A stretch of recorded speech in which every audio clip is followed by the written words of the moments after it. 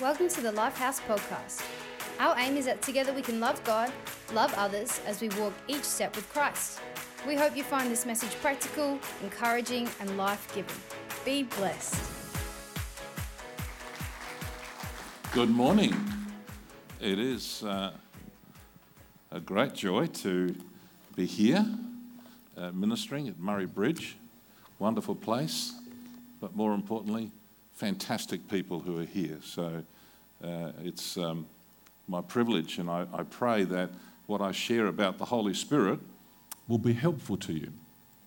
And may God open our hearts and enlighten us and help us to understand some things that perhaps we haven't understood before about the Holy Spirit.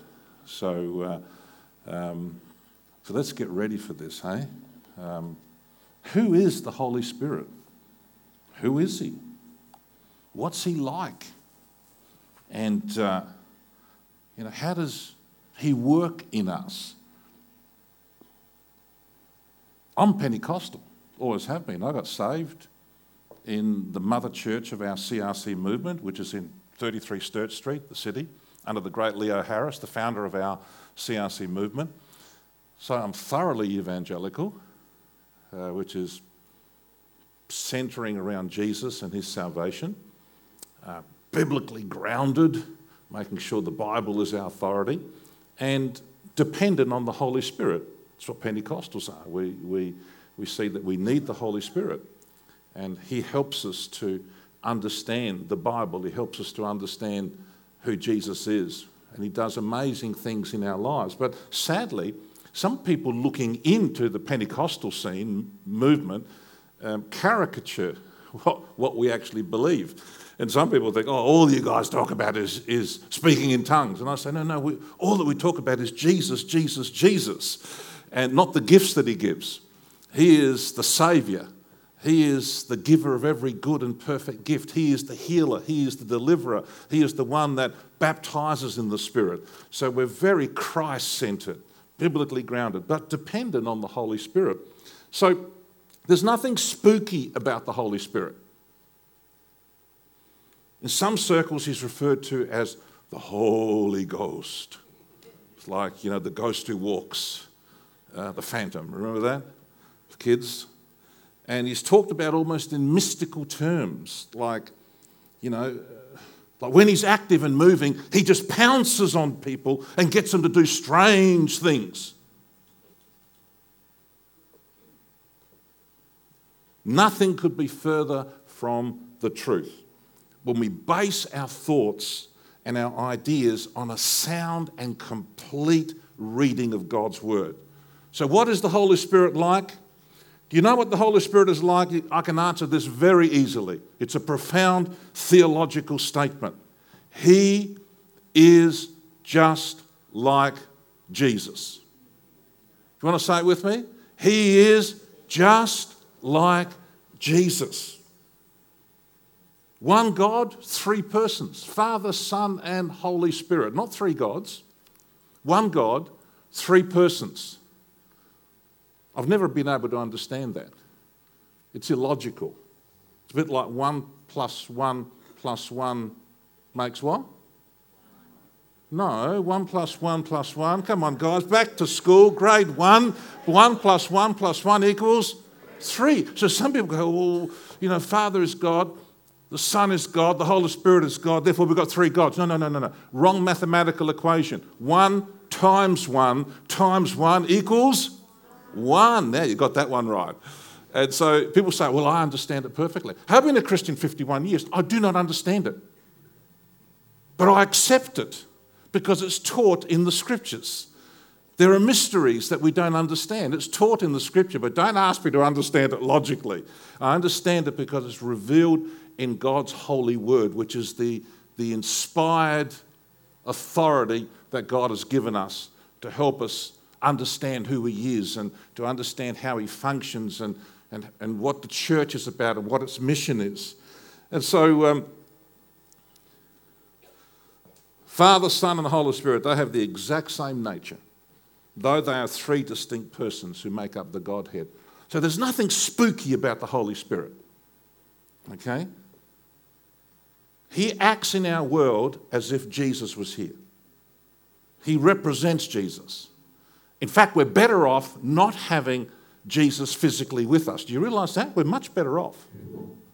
Because if Jesus was physically with us, he could be here at Murray Bridge, but he couldn't be in the western suburbs of Adelaide.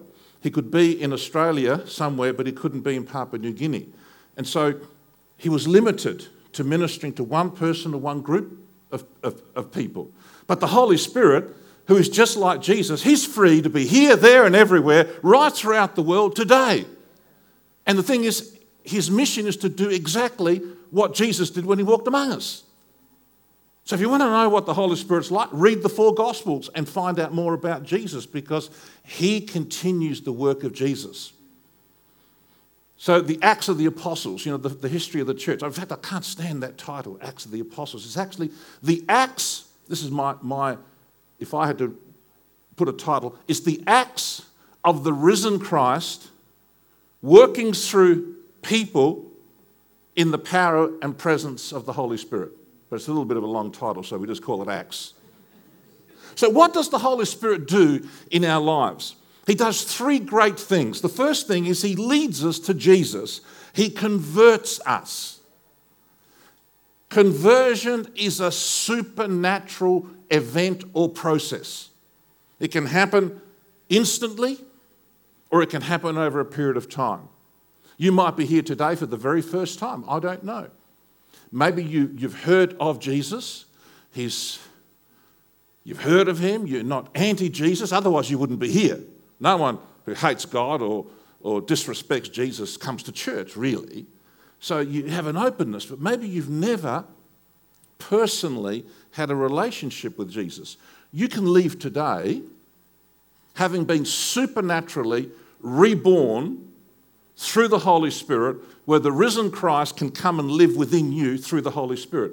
He can't live within you physically, but he can live within you through the Holy Spirit. It's a supernatural event. It'll transform your life. Don't leave today if you are ready to receive Jesus Christ and you know the Holy Spirit has been speaking to you and it's time, it's your day, it's time. Don't leave and experience the supernatural converting work of the Holy Spirit. And so the Holy Spirit, he does the mind-challenging and heart-changing work in our lives. We can't convert anyone. When we share the good news about Jesus with people who are open and ready to respond to God, it's the Holy Spirit who does the work. We are told to actually share the good news about Jesus. As I was coming up this morning from Adelaide and I'm listening to the book of Acts being read in the New Living Translation. I love my mobile phone, don't you? I'm addicted to it and proud to say I am. I take it everywhere. I have songs, I have scripture read to me. I don't waste a moment, so I'm reading the book of Acts. Or someone's reading it to me in the New Living Translation.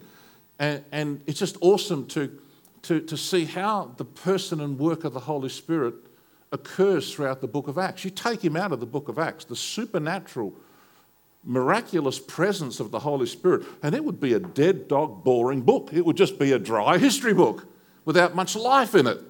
You take all references to the Holy Spirit out, and nothing much is going to take place.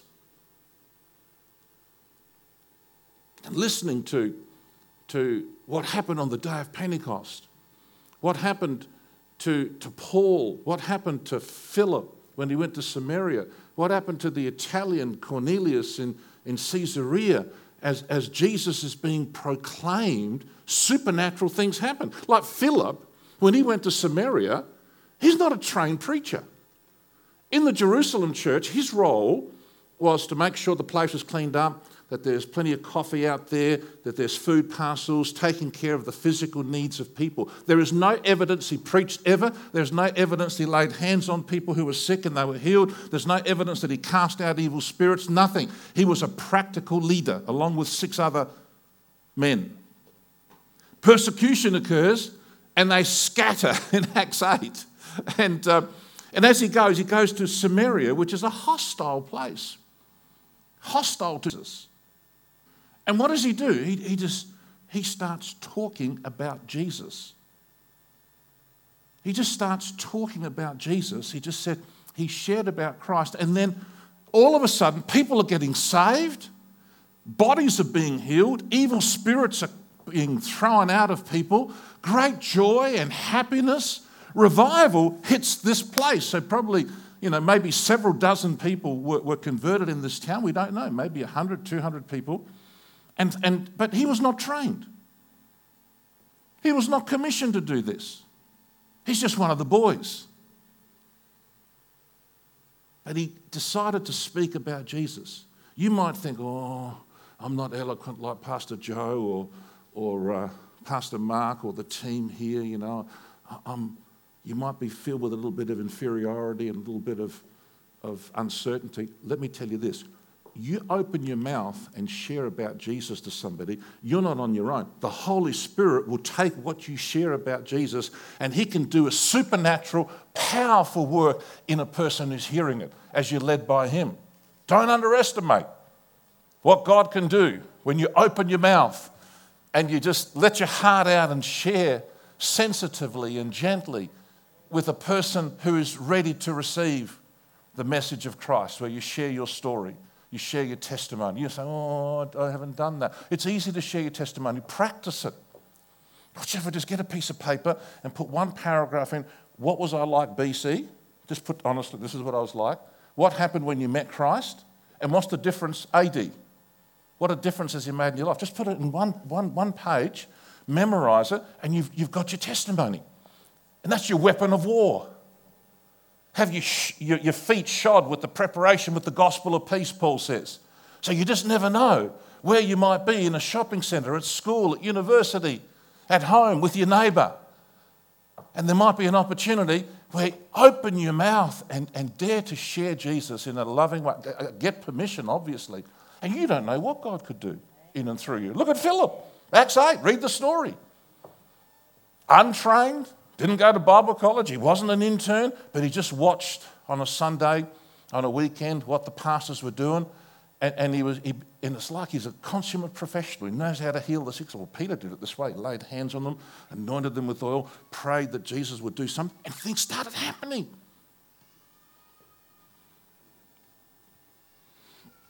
There's nothing more exciting, folks, than telling the truth about Jesus in the most loving and respectful way, and then watching how the Holy Spirit leads people to yield their lives to him. Conversion is the Spirit's work, it's not our work. And I've watched this over 51 years now, up close and personal, how he does it, and it never ceases to awe me. Sometimes it's an event. Like we have a lady who's a care worker, and she brings one of our seniors to church. And these care workers are fantastic. I love the care workers. They have an amazing love for people. They care for those who are mentally ill. They care for those that are physically infirm. They bring them to church. They look after them. And so they're heroes. There's this one woman, she's bringing along one of our seniors. She comes, of course, they've got to come into the service. They're a captive audience. Praise the Lord. What a way of evangelism. Come on, let's get as many care workers into church. She got saved the first Sunday. She was gobsmacked. Presence of God, the power of the Word, the Holy Spirit opened her heart and she got saved and she's a full-on Christian. Our Christian Family Centre, it took him, he reckons, nearly 2 years. He was a hard case. Kind of had a lot of issues. And we didn't try and force him. He was a top businessman, but it took him, reckons, about 2 years to ultimately open his heart and to trust Christ as his Saviour. So sometimes conversion is a process. God's not in a rush. We're in a rush. So we're told to share the truth about Jesus. Let him do the converting work in his own time. All of you have the potential to lead somebody to Jesus or to be used of God. And I tell you, there's nothing more exciting than this. The Holy Spirit is the one that enlightens a person's conscience when they reflect on why Jesus died on the cross. That song that Holly led us in, we sing that all the time. It's just a beautiful song, isn't it? It just encapsulates the gospel. Then Mark's prayer, I thought, oh, that's it, let's go home. I've been edified. That's just enough for me. Like, to hear a prayer that centres around Father, Son and the Holy Spirit and the majesty and awesomeness of the cross and what Jesus accomplished there. Love being suspended between heaven and earth. God himself taking our sins, our shame, our guilt, our fear, our lacks, our disobedience upon himself. His blood being shed, him pardoning a thief on the cross. Says, today, son, you'll be with me in paradise. That's what he says to you. You'll be in heaven the moment you believe, the moment you put your trust in him. What a Saviour we have. What a work of the Spirit to convert the human heart. And so it's the Holy Spirit who imparts this new life. He not only enlightens a person's conscience when they reflect on why Jesus died on the cross. And so when you share Jesus, you must tell them not just the nice stories of what he did when he walked this earth. Half the Gospels, I reckon probably a third to a half, centre on the final 1 week of his life. In fact, I think it's John's Gospel, could be wrong, it's the final, one of the Gospels, the final day, spends I don't know how many chapters. Why? Because Matthew, Mark, Luke and John are helping us to see that the whole purpose of the Old Testament, the main message of the Old Testament, was to point to Jesus Christ, the Messiah who would come to carry the sins of the world. And he had to die upon a cross to do that, the innocent for the guilty. The perfectly obedient one for those who are disobedient. The perfectly good one for those who are bad. And you can't earn salvation. You can't say, when I'm good enough, then I'll believe. No, you'll never be good enough. He was good enough for you. He carried your sin, your past, present, future sin. The cross is a mystery. You say to me, do you understand it, Bill? No. It almost seems illogical. How can a human gallows, a death chamber, like a firing squad, a hangman's noose, an electric chair, a gas chamber, however they kill people across the world, how can that be the means by which God gives the gift of eternal life? Out of something so shameful. There he is, stripped naked. Forget the Hollywood sanitised version. He was naked before everyone. His body was broken and bruised. It was a place of death. It was a place of shame. It was a place where horrible executioners did demeaning and terrible things.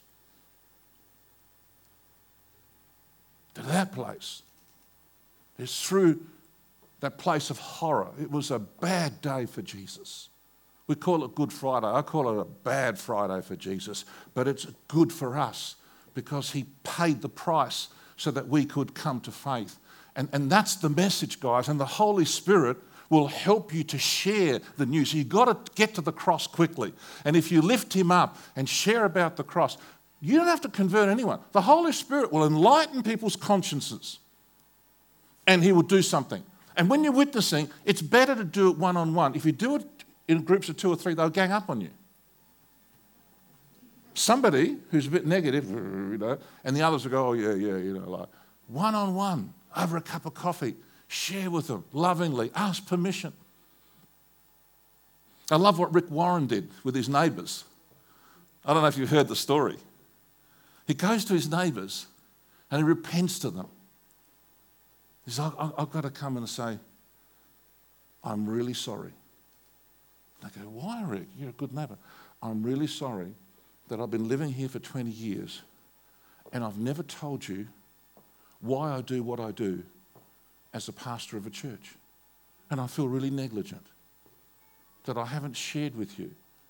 And he asked permission and said, and he's apologising, he's humbling himself. He said, I'm really sorry, I've never really shared with you and I feel bad about it. And he got permission and he shared with all his neighbours. I haven't had the guts to do that yet, but I'm thinking about it. Pray for me to go right across my neighbourhood. They all know I'm a pastor. Some of them have been with me for 30 years. We live in the same area and that. But isn't that a great idea? Isn't that a great idea? Your neighbours know you're a Christian, but maybe you've been living around them for a long time, but haven't been able to talk with them. Do it lovingly. Ask permission. Never Bible bash a person. Never ram it down their throat. Always ask permission. Be gentle. Be sensitive. So the Holy Spirit, his major work is to lead us to Christ. He converts us. Look at this scripture, then we'll move on. I love this. This is what the Apostle Paul says in Titus. He goes, at one time we too were foolish. I was foolish. Disobedient. I was disobedient. Deceived. Enslaved by all kinds of passions and pleasures. That was me. Up until I was 17 years of age. I was a wild boy of the 60s, early 70s. Drugs, marijuana, alcohol. I was a drunkard. I was a dope taker. Addicted to nicotine cigarettes since I was 11 years of age. Wag school, into sport. Wagging means not going to school, you know. And it's an old word. You just go wagging school, what is that? I was a terrible young man. I was the most selfish, self-centered, naughty Greek boy that you could meet. My mum was an angel. My dad was magnificent. But I just abused them. And so mum used to, I wouldn't even tell her what time I'd come home for a meal. And if the food was gone, she'd cook another meal for me. None of you mums would do that, would you? You say, come at the right time, otherwise you starve. And so I really felt bad after I got saved. So I repented, changed my ways. And I remember coming home and cleaning up the kitchen for mum, doing the floors, doing everything. And mum initially was shocked. She goes, what are you doing? I said, I just want to help you, mum. And she almost like took my temperature. She was an ex-nurse. Are you okay? What's wrong with you? I said, Mum, I love you. And I said, I've just been so selfish and I just want to, and I always ring her and tell her if I was going to be late coming home. And so the Holy Spirit does amazing work. And so this is what we were. At one time, we too were foolish. Don't say you weren't. You were. You were disobedient. You were deceived. You were enslaved by all kinds of passions and pleasures. We lived in malice and envy, being hated and hating one another. Man, I was a good hater. There's some people that I hated. When I was at school, it's a true story. I'm a little Greek boy, or a big, tall Greek boy, and a group of Aussies, 20 of them, used to pick on the Greeks and Italians at the school. So every morning recess, they'd gang up and they'd call me filthy names, abusing me. Another Greek boy had a nervous breakdown over it. You know what I did? I lined them up individually and belted them up. It's the only thing I thought I could do. I grabbed him and I said, now call me those names. Oh, Bill, I didn't mean it. I said, look at me. Now call me the name. And I didn't want to do it. But I just went, bang, I hit him. I said, don't you ever do that again. Then the big boys who were too big for me, I got my best mate who was really big, and he chased them down and he fixed them up. I don't recommend that as a way of solving your problems. But I hated them. And I had to do something. I didn't want to have a nervous breakdown. And then I would walk in the school, and those boys in the shelter shed that would abuse me would turn their back, and they were too scared. Then the Greeks ultimately took over the school and ran it. All the wogs, they took over the school and they ran it. Hey. But he says here, this is what we were like. We lived in malice and envy, being hated. But, not when you were good enough, but when the kindness and love of God, our Saviour, appeared, He what? He saved us, not because of righteous things we had done, but because of His mercy. He saved us through the washing of rebirth. Notice that, washing, rebirth, renewal by the Holy Spirit, whom He poured out on us generously through Jesus Christ, our Saviour. Isn't that something? What a wonderful scripture. So the Holy Spirit washes us. He cleans us from our sins. He renews our inner nature, and He begins changing the entire orientation of our life. However, this is only the beginning work of the Holy Spirit. What does He do next? Secondly, the Holy Spirit baptizes us, or Jesus baptizes us in the Holy Spirit, with the Holy Spirit. The Holy Spirit baptism aligns us to the purposes of Jesus. And he gives us a brand new heavenly language, a new spiritual language that bypasses our mind, that his Holy Spirit who lives within us empowers our spirit to be able to speak perfect prayer, sing perfect songs, bypassing our mind. We don't understand it. In times of confusion, in times when you're down, in times when you don't know what to pray, in times when you're depressed and discouraged and you're facing great difficulty and you can't even lift up your head to heaven and pray, the Holy Spirit will empower you to speak beautiful prayers, empowered by him to touch the heart of the Father. A spiritual prayer language, a hotline to heaven. This Holy Spirit baptism as a heavenly prayer language to us. He centers us. We so easily get misaligned, but the Holy Spirit who now lives in us helps us to keep aligned to Jesus' purposes for our individual lives, for our family, and our church. The first Christians, the first 12, you would think they've been to the cross. They saw him die. They didn't believe he was going to rise from the dead because they had to be convinced against their will. But ultimately, they got convinced that he's actually risen. You know, they put their hands in the holes and kind of were flabbergasted.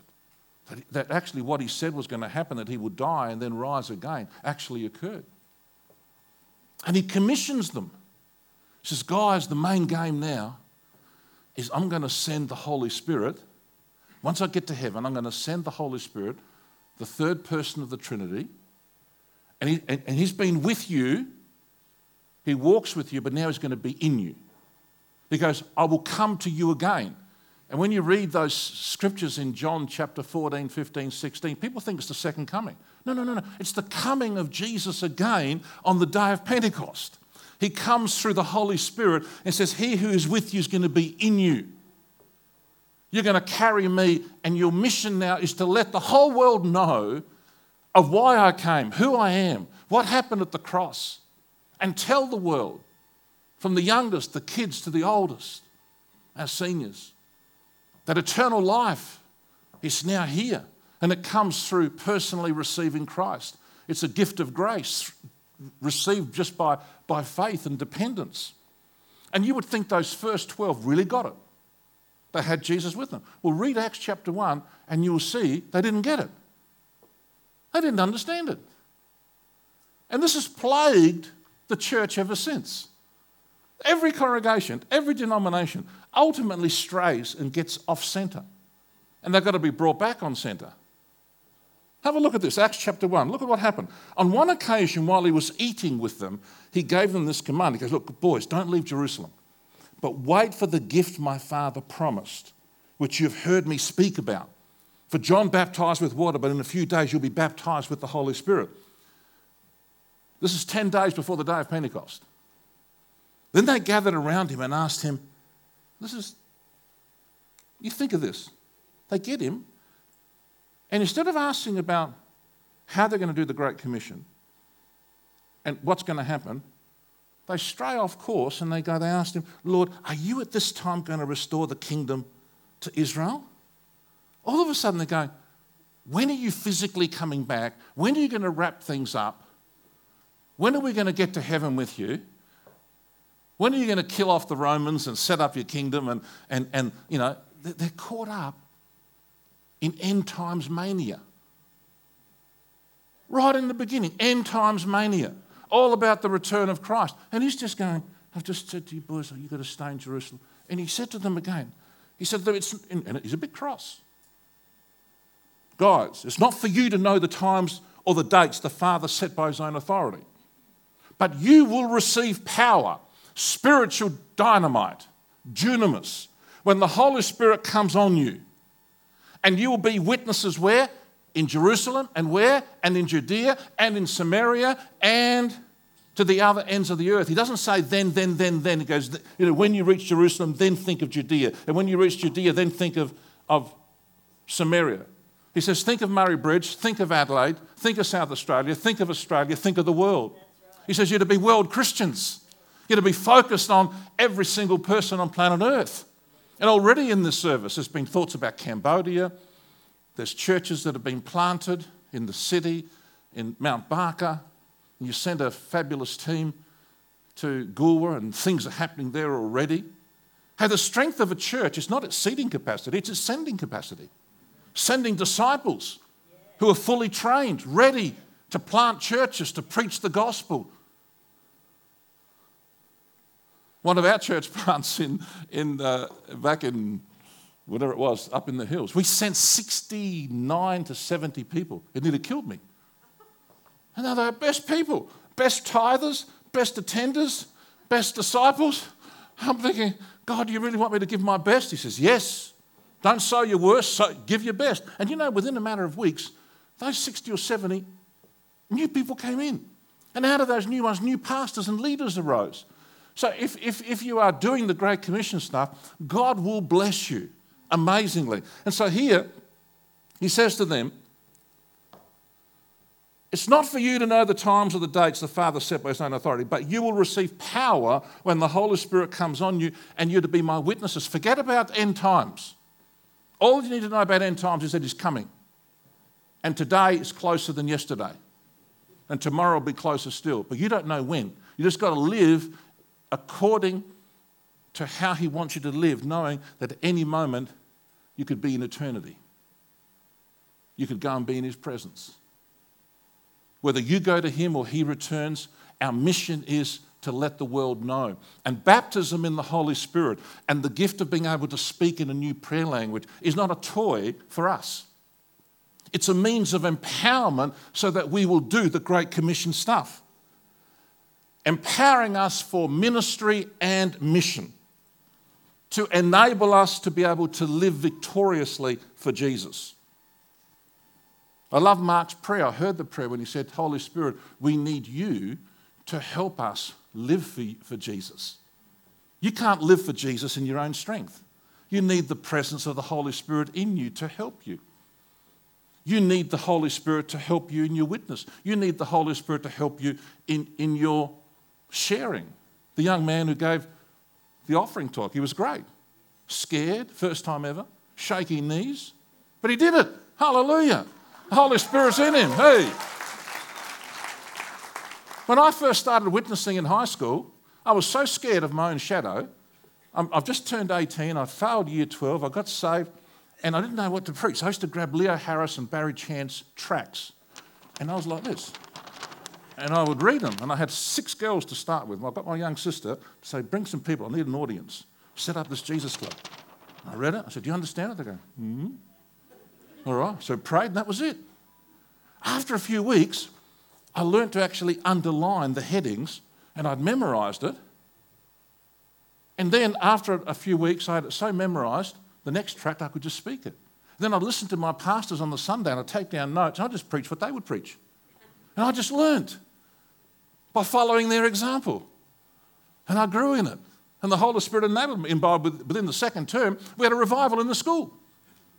The biggest meeting, we had 250 young people out of 700. We're averaging 70 to 90 to a meeting 3 times a week. And the other 2 times was prayer meetings. We had kids baptised in the Holy Spirit, demons cast out, sick bodies healed, families converted to Christ. It was a New Testament revival. It blew me away. I'm only a kid. Hadn't been to Bible school. Didn't know anything. I still used to call the Psalms were palms. I thought Hercules was in the Old Testament somewhere, trying to find him. Where's Hercules? And Jason, Mum used to teach me about the Greek mythological figures, and I thought, are they in there? And she throws stuff in about David and Goliath, and so when I'm trying to find, where's Hercules? I knew nothing, untrained. But I knew Jesus, I knew my testimony, and I had the Holy Spirit, and as I opened my mouth, he was able to use this crazy kid who still had lots of problems and issues. He anoints us to make him known. He realigns them from end times mania to world evangelization. And maybe some of you have been caught up in side issues that don't count. I say to our people, I said, don't just listen to preachers on the net. You don't know who they are. I said, talk to your pastors and say, is this person legitimate? There's some fantastic preachers, but there's some crazy boys out there too, and crazy girls, and they're teaching junk.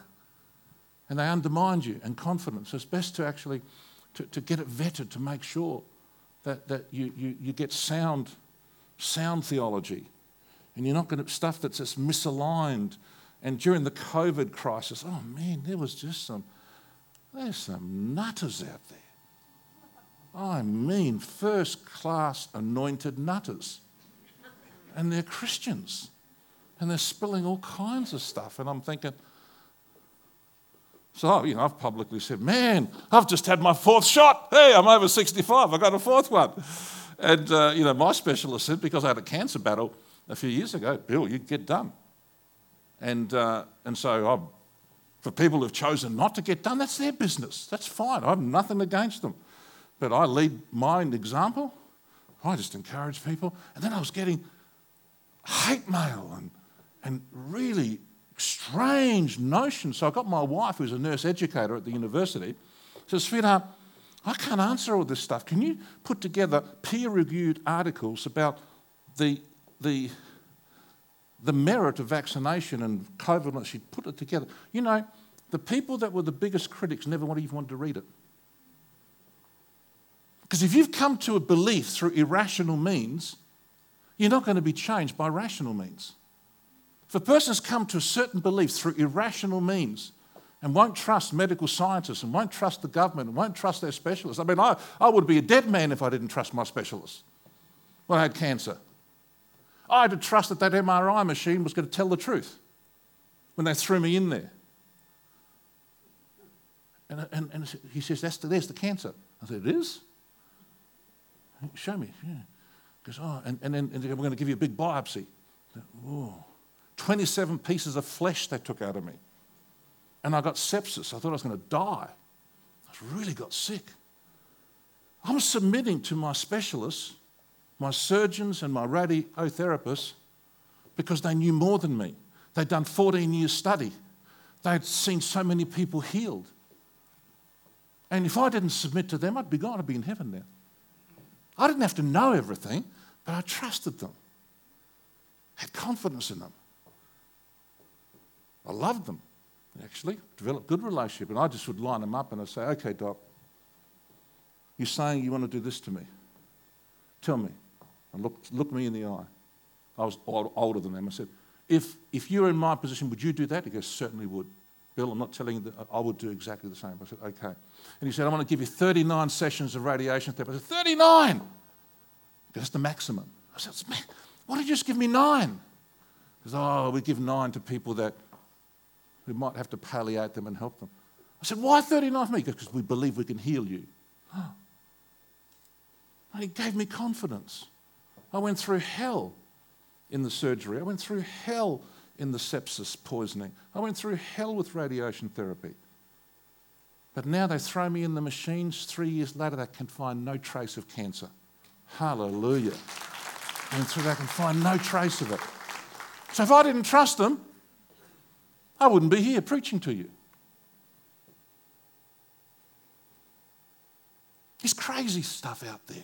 Folks, be careful in what you're listening to and check in with your pastors, because some of them are really strange and undermine people's confidence in Jesus and the Bible and the church and spiritual leaders.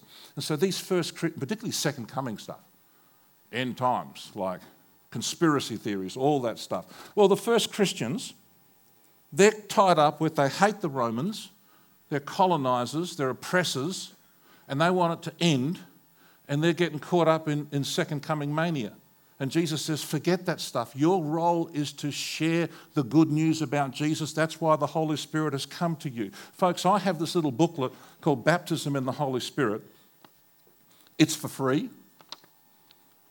And it gives just the biblical foundation and then a practical guide in how to receive this experience of being able to speak in a new prayer language. We had a Holy Spirit night last Tuesday night. And we had several people baptised in the Holy Spirit and start to speak in this new prayer language. This has helped thousands of people. We've got about 20 copies out there. And I guarantee you, if you read this prayerfully, prepare yourself, because you need knowledge of Scripture. I wouldn't believe something unless it's grounded in Scripture. But if you have knowledge that it's an experience for you, and you have desire that you want to receive this, it creates a faith expectancy that you will receive this supernatural heavenly prayer language. And it's a wonderful gift to help you better connect with God, to empower your life. Driving here today, speaking in this language. Just speaking, obeying the road laws, because people think, oh, speak in tongues, you go into a trance. I'm driving along, obeying the road laws, and when it says 110, or when it says roadworks 60, I'm speaking in tongues and obeying the road laws because my mind's engaged. You don't lose control of your mind. That is a cult. You yield control of your speaking faculties. So the Holy Spirit will empower your vocal cords to be able to speak. You do the speaking. It says that Jesus filled them with the Holy Spirit, Acts 2. They were filled with the Holy Spirit. They began to speak in tongues, not the Holy Spirit. They spoke as the Holy Spirit enabled them, gave them the ability. So before we pray for you to receive, maybe today, you can come out the front and I'll just pray that you will receive. And then you go home, go for a walk, like me, 4 o'clock in the morning on my bed, after I was prayed for, out came the gift of tongues. Before we pray for you, you won't be able to speak in tongues. After we pray for you, you will be able to. Because the Bible says if you ask him for this gift, he's not going to give you a stone or a snake. When you receive, that's your business, and this little booklet will help you. But all of you can receive this. Thirdly, finally, the Holy Spirit grows people to become like Jesus. He conforms us. And this takes time. It's also a supernatural process. Conversion's a supernatural process through the Holy Spirit.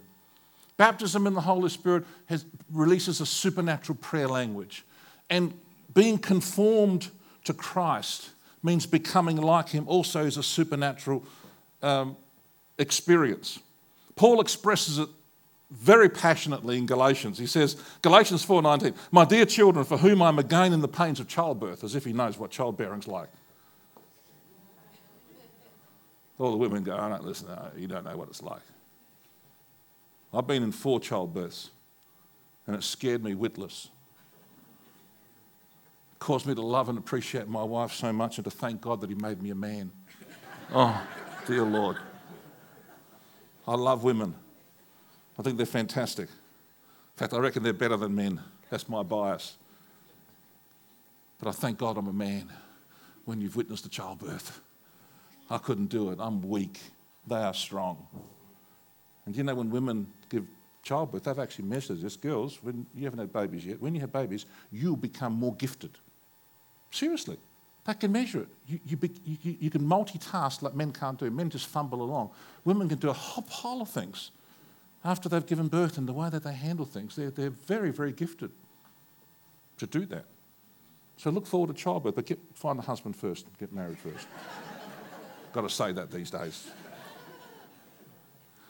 My dear children, for whom I am again in the pains of childbirth, until what? Christ is formed in you. But Christ is in you through the Holy Spirit. You can't be converted without Christ being in you. You've been baptised in the Holy Spirit and you speak in this new spiritual prayer language. What's he talking about? See, the gifts of the Holy Spirit, like the gift of tongues, are given to empower us to help us in our ministry and mission. Here he's talking about Christ actually growing in you. His love, his joy, his peace, his patience, his self-control. That's right. The nature of Jesus gradually replacing all the negative dimensions of our old life. And folks, we have baggage. Every person in this room has baggage from what has happened to us and what we have also done. Guilt, shame, fear, anxiety, trauma, father and mother and family wounds. We all have baggage. And you know what the Holy Spirit does? As we cooperate with him and we keep our eyes on Jesus as the model of all things, he actually changes us and replaces the negative with the positive. Look at what Paul says to the Corinthians who had a lot of dysfunction in their lives. The Corinthian church, they had so many problems. You read 1 Corinthians, those Greeks were in a lot of trouble. And the term Corinthian actually means immoral. It was noted for its immorality, and it was a shocker. Things you don't even want to talk about. When you go to Corinth and you see the old Agro Corinth where the shrine worship was, 3,000 sex slaves that were up there, prostitutes, spiritually abused, and then they were abusing others, men who would go there. And that the whole society was very corrupt morally and very dysfunctional morally, ethically. In fact, worse than today. You think today's bad? You read a bit about ancient Greece. And I'm Greek, and it's hard for me to say it. Today, it was a rotten society morally, ethically. The way they treated women, the way they treated children was just a shocker. And Corinth is one of the worst. And this is what Paul says to them. He goes, and we who with unveiled faces all reflect the Lord's glory. We're being transformed into his likeness with ever increasing glory, which comes from the Lord, who is the Spirit. You can't change yourself only through the Holy Spirit. There's nothing more amazing than how the Holy Spirit grows the nature and character of Jesus in us. Galatians 2:22, 23. But the fruit of the Spirit is, you want to say these with me? Love, joy, peace, patience, kindness, goodness, faithfulness, gentleness, and self-control. How do you get that produced in? You might say, look, self-control is the big issue I have. Or kindness is I need kindness. I need the fruit of kindness. I need the fruit of self-control. You can't produce these qualities. Only the Holy Spirit can. That's why it's so important. The first thing is you've got to acknowledge your lack. Where do you lack? And then face up to your needs. Then look to Jesus with heartfelt prayer and full dependence as your source. I wrote this book called The Me I Can Be. The first one I wrote, the trilogy of the Me series. In fact, I've got some copies out there of this and a couple of the others. But this one here, I have 6 wonderful stories. One of them is Pastor Ray Betches in chapter 6. Chapter 3 is my wife. And there are other amazing stories of people who were sexually abused, who were victims of violence, severe mental illness, demonisation. And I've known these people for over 40 years, and I only got those who I've known for 40 years. I didn't want any backsliding, so they don't have to tear the books up, you see. Whether sexual abuse, whether family dysfunction, whether mental illness, whether demonisation, whether addictions, you can get free through Jesus Christ. And the Holy Spirit is the one who frees you. But listen to me on this one. Some of these things take years. Some of these things take years. Because it's taken years to produce you. You can be converted instantly. You can be baptized in the Holy Spirit with the new prayer language instantly. But character change takes time as we yield to Him, as we acknowledge our lack, and as we say, Lord, I need you in this area. That's why I wrote that book, to help people. And the precious and powerful Holy Spirit will take the promises of God's word, of who you now are in Christ, and He'll make it a reality in your life. Let's stand together.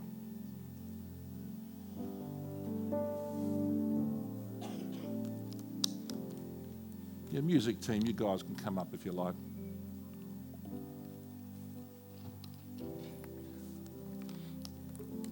As we're standing in the Lord's presence, will you allow the Holy Spirit to lead you to Jesus this morning? To convert you? If that's you, speaking to you. If you don't know Jesus as your Saviour, will you allow the Holy Spirit to convert you? I can't convert you. The church can't convert you. Only the Holy Spirit can do it. But He's not going to bang down the door of your life. In fact, we have to open up the door. He knocks and say, yeah, I'd love to pray with you in a few moments. If you haven't received the supernatural prayer language that you know you need, maybe you've been prayed for before and it hasn't happened, but it will happen. It will happen to you. If you have knowledge from Scripture and the desire to receive, when we pray for you, you will be able to. That's why you need little booklets like I've produced to help you understand. It might take you a little bit of time. I needed to be on my own. It was difficult for me to have people praying for me. In fact, I had a couple of old boys who used to go in the upper room in Sturt Street, and some of these old boys were just all zeal but no brains.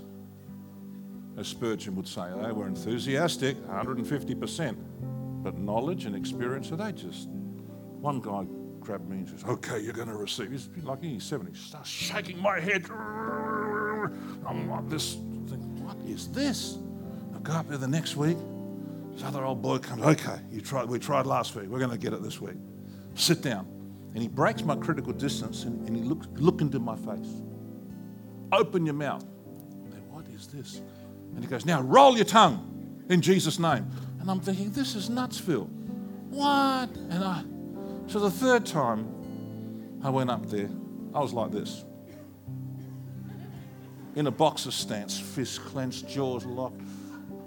And Pastor Hooper, beautiful Arthur, gone to be with one of our pastors, he looked at me, he says, Bill, what's happening? I said, I'm just getting ready to receive the Holy Spirit. Like, head was, and he said, wow, look at you. He goes, what has happened to you? And I told him. And he goes, oh, I'm really sorry. He just said, oh, I'm sorry, that should never have happened. He says, no, I'm not going to pray for you tonight. You're not ready. He just explained to me how to receive. That you receive Jesus, the baptized in the Spirit, the same way that you receive Jesus as the Saviour. You trust His word. You reach out to Him.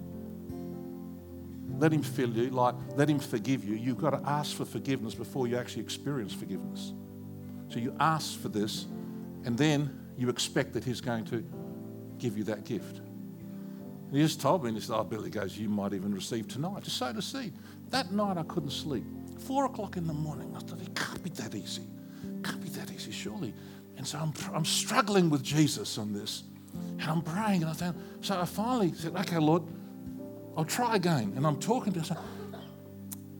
I'll try, and I just talked with him and said, Lord, I really want this gift. I want it. So I'm going to ask you for it. And then I'm going to step out and speak it. I don't know what I'm going to say. And I'm scared. I'm in the boat like Peter. And Jesus says, come, and I've got to get out of the boat. And so I thought, okay, I'm going to do it. I asked him, and then I started to speak little baby Len. I stopped. I thought, I'm just making it up. That's what I thought. I thought, devil, get behind me. Negative thinking, stop it. This is real. Jesus is true. He is going to come through. And I just jumped back into bed, and I just started, I said, Lord, just flow through him. Bang, out it came. It was so exciting. I jumped out of bed, turned on the lights, and watched myself speaking in tongues in the mirror. Whoa! Then I jumped back into bed so my parents wouldn't wake up. I stuck the blankets over me for 2 hours. I'm just worshiping him in a brand new prayer language. And I pray almost every day in the Spirit. Rarely a day happens. I need the presence and power of Jesus through the Holy Spirit. You can receive. You will receive if you have faith. But I'm not going to promise you it's going to happen right now. It could happen tonight. It could happen next week. Or maybe you have an area where you're not conformed to Jesus. You're out of control. Patience, kindness, self-control. You think, you've got to admit what your lack is. And then to say, Lord, I can't change myself. I need to talk to somebody. I need ministry, prayer. I need your word. I need you to grow me on the inside. Father, I pray for everyone here now. Beautiful people, young and old, those who are newer to the church, those who have been around for a long time. I pray, Lord, that your word would do its work in everyone's life. Do your work, Lord. Save people today through the Holy Spirit. Convert them. Lord, cause supernatural conversion to occur. Cause supernatural prayer languages to flow. That you would center us through this marvelous gift of a new heavenly language. And for those that need to be conformed in an area of their life where they're struggling, I pray, help them, Lord, to acknowledge their lack, to reach out to Christ and his word and to other people, that they're not going to be controlled by their past or by what's been done to them or what they themselves have done, but their new identity is centered on who they now are in Jesus. Help them to see their birth name as sinner, but their adopted name is son of God, daughter of God, child of God. Redeemed, saved, valued, loved, that they'll be conformed to you. Oh, Lord Jesus, let it be. Let it be. Touch people, Lord. Holy Spirit, have your way. Touch people, Jesus.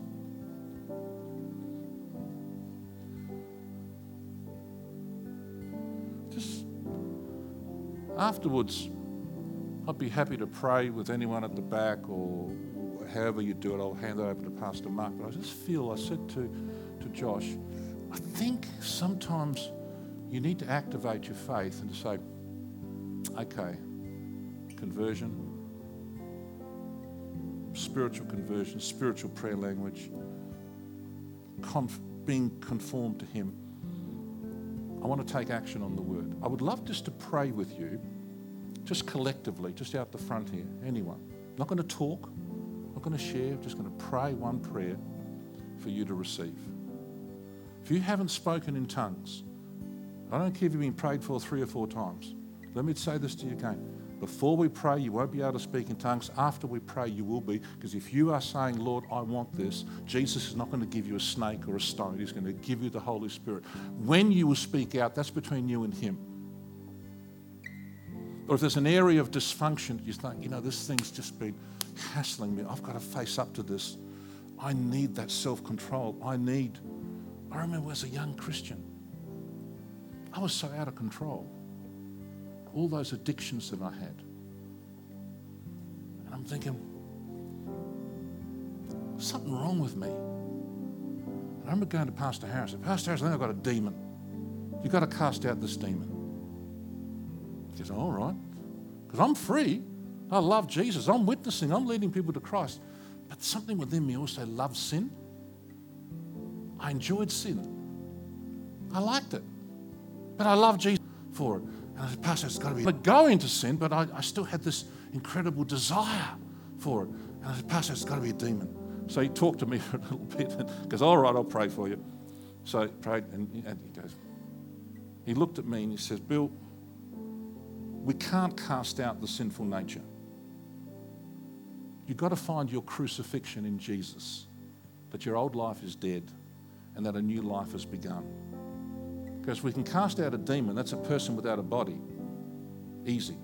But we can't cast out the sinful nature. You've got to find your co-crucifixion in Him. And I had to read Watchman Nee's and Leo Harris's book and found my freedom came through acknowledging what He did on the cross and through His resurrection. And gradually He started breaking and changing me on the inside. So you might be facing some area where you think this thing's had a hold on me. You can grow through this. You can receive prayer, support, help.